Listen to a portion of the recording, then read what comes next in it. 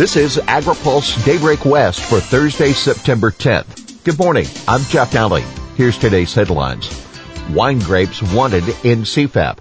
Newsom boost small businesses. Ag asked to reduce dust. And latest numbers on U.S. hunger. House representatives want wine grapes in CFAP. Dozens of House representatives are asking USDA Secretary Sonny Perdue to include wine grapes on the list of specialty crops eligible for the Coronavirus Food Assistance Program. Those members cited findings from an industry analysis that the growers stand to lose nearly $6 billion due to closures related to the pandemic. We believe the Farm Service Agency's narrow retrospective time frame unfairly denies support to a vitally important sector of the agriculture community, one that is responsible for an enormous amount of economic activity, argue the lawmakers. They point out that FSA added aloe leaves, bananas, maple sap, and pumpkins in August, but not wine grapes. On that note, the Wine Institute joined with several other trade groups in the alcoholic beverage sector yesterday in urging Congress to pass the Craft Beverage Modernization and Tax Reform Act. The tax relief proposal would allow these businesses to recover from the harsh economic impacts of COVID-19, the groups argued.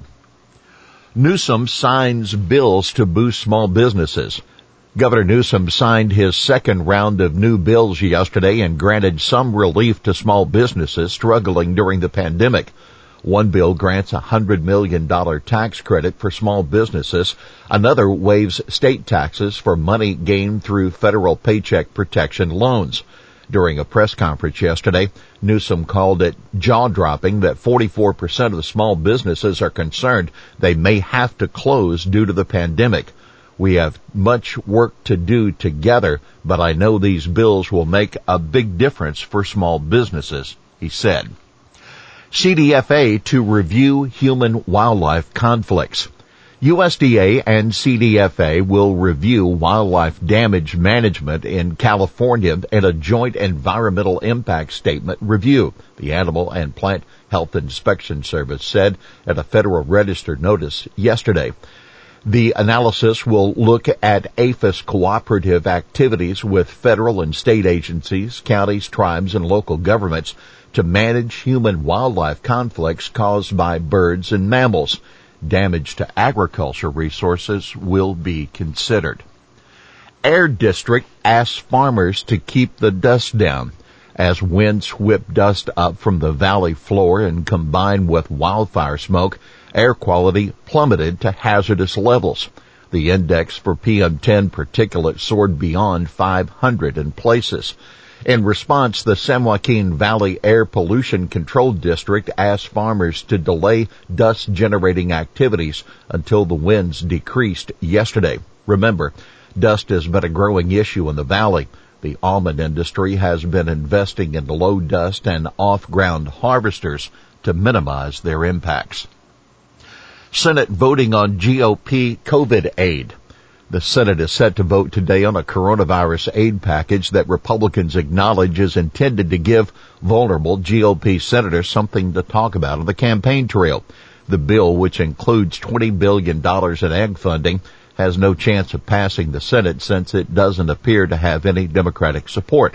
Meanwhile, GOP senators appear pessimistic there will be a deal on COVID aid before the election. Unless something really broke through, that's not going to happen, Senate Appropriations Chairman Richard Shelby of Alabama told reporters when asked about the prospects of a deal. What Congress is going to pass this month is a stopgap spending bill to avoid a government shutdown on October 1. The text of the continuing resolution hasn't been released yet. Senate Majority Leader Mitch McConnell wants to keep the government operating until December.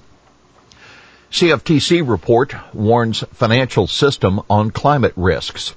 A report released by the Commodity Futures Trading Commission warns that drought and extreme weather events related to climate change in major ag states could lead to more volatility in the futures markets.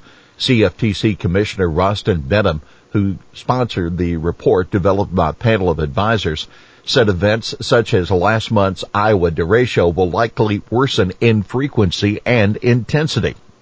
The report says traders will have to adapt to this wide range of physical risks by devising new ways to value, price, and manage climate risk, the report says. Good timing?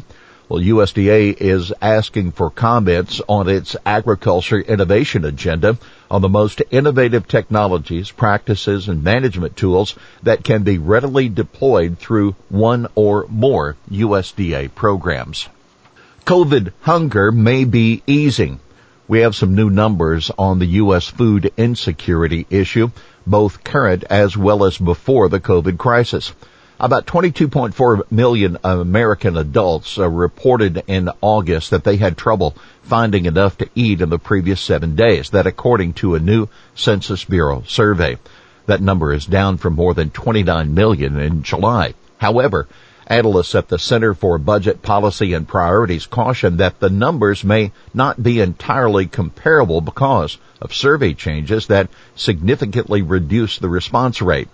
Mississippi, Alabama, Oklahoma, and the Miami metropolitan area have food scarcity rates above 14%, well above the national rate of about 10%, according to the census data.